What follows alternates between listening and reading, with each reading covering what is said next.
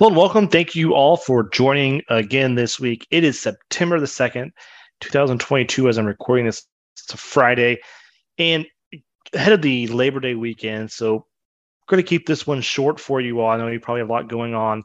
Want to focus on one conversation, and that's grain stocks. And in the past, we've updated this idea, this article, about once a year. And I was thinking about it the other day. Brent called me and said, "Hey, what's going on with this data point? Any chance you could take a look at it?" And even had a reader indirectly ask about it as well. So when two or three people suggest something, you bump to the top of the list. And as you all know, grain stocks are tight.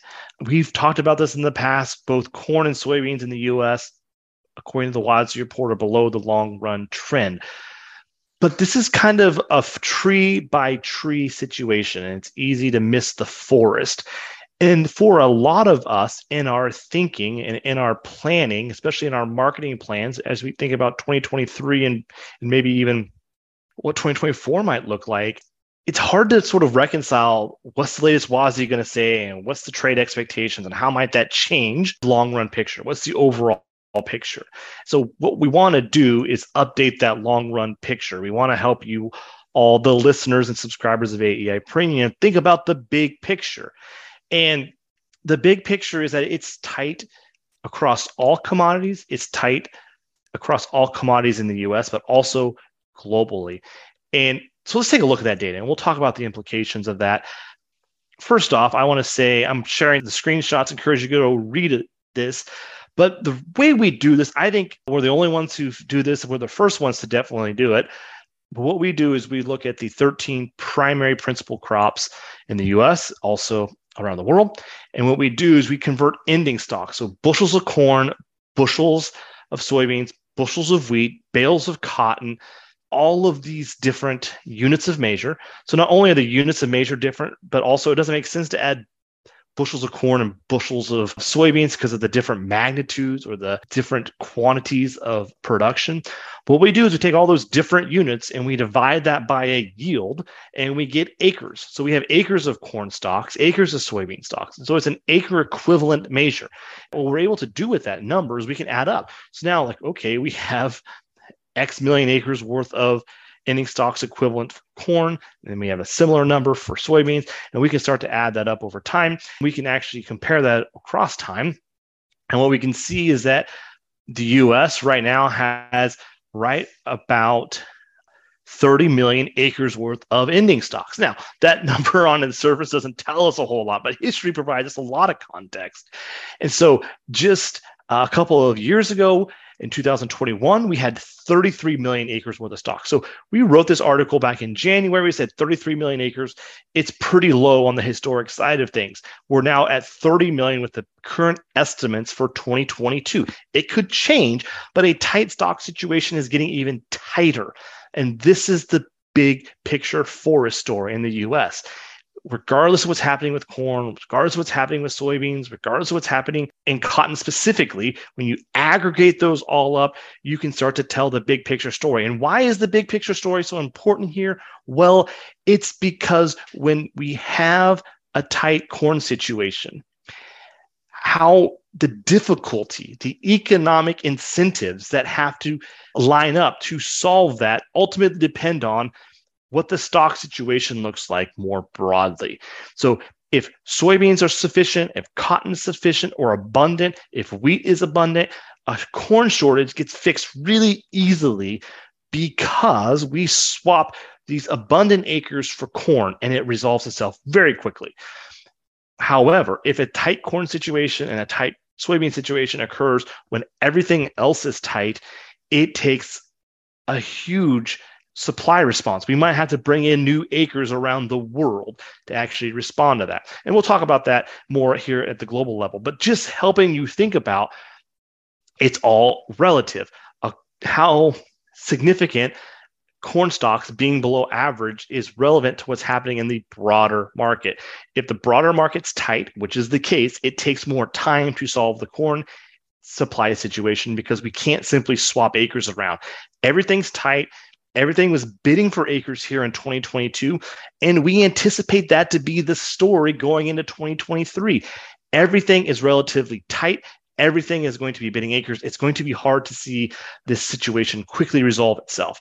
A big crop, more global acres, that will resolve it, but it's not going to be quickly solved with shuffling acres from one crop to the next. Now, let's talk about this a little more context. 60 million acres, that's where the acre equivalent stocks were just in 2018.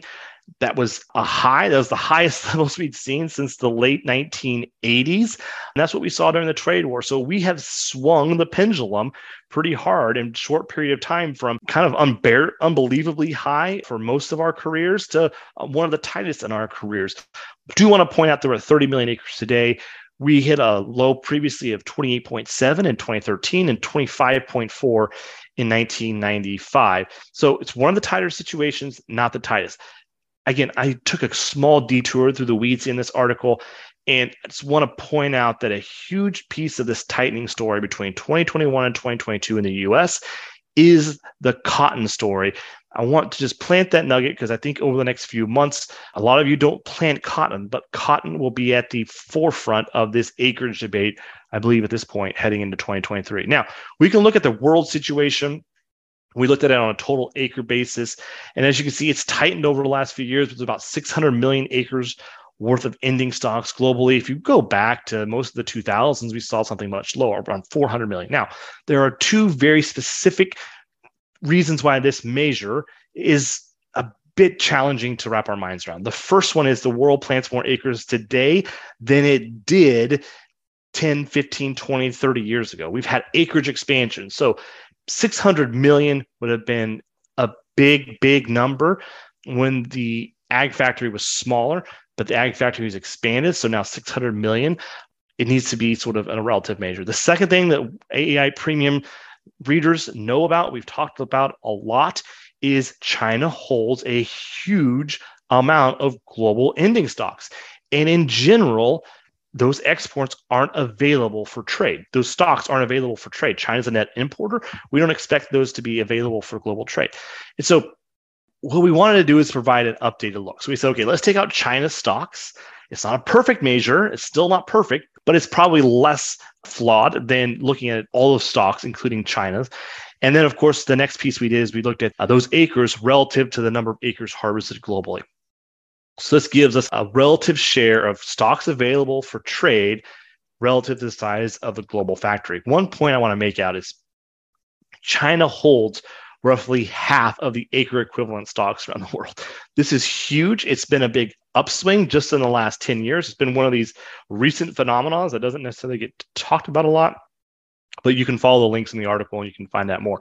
So what does this world less China crop ending stocks on an acre equivalent share of harvested acre basis look like? That's a mouthful for even economists, but we had to write this title very, very carefully. Well, we've dipped below 13%. And I think 13% is not the relative metric here, but it's the lowest level that we have seen going back to 2000. Even in 2012, we were above that 13% threshold, somewhere around 13.5%. So we're somewhere now closer to 12.7, 12.8%. So the global situation is tight as well. It's tight across all commodities. And again, to wrap this up, this tells us that we're not going to be able to simply have exports from Brazil offset U.S. production issues. This is not a drought of 2012 where we're going to sort of move grain from different parts of the world. That will still be going on. There would be still relative surpluses and relative shortages.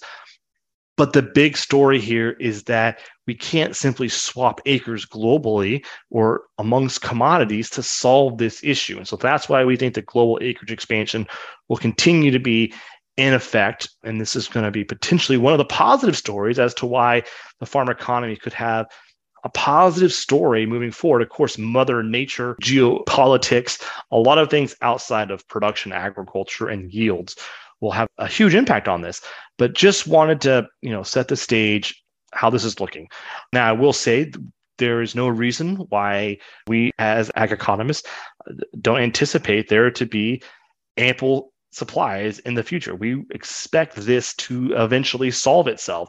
We anticipate that we will move from an era of tight supplies today to an era of sufficient or even burdensome. It was not that long ago where we were wondering, what are we going to do with all these ending stocks in the US or around the world? You saw in the charts how quickly that swung in 4 or 5 years, how that narrative has shifted. And so we anticipate the global acreage expansion, which is already underway, will continue to resolve this supply issue. We also think usage, because of high prices, will start to work its way through the equation as well. So we'll see how all this plays out. But again, thinking about the forest and adding up all the trees to try to understand the density of the forest. And it points to a tight situation here in the US, but also globally. And I think that could take some time to resolve, but in the long run, it will resolve itself. Again, that's kind of a deep dive on one specific topic. Encourage you to check out the website, think about your Labor Day weekend, how you're going to invest that, and encourage you to, at some point over the weekend or in your work week, dive back into the website, update your forecasts. Of course, the yield challenge is still going on, but also update your forecast on the other topics and read our latest content. Until next time, stay curious.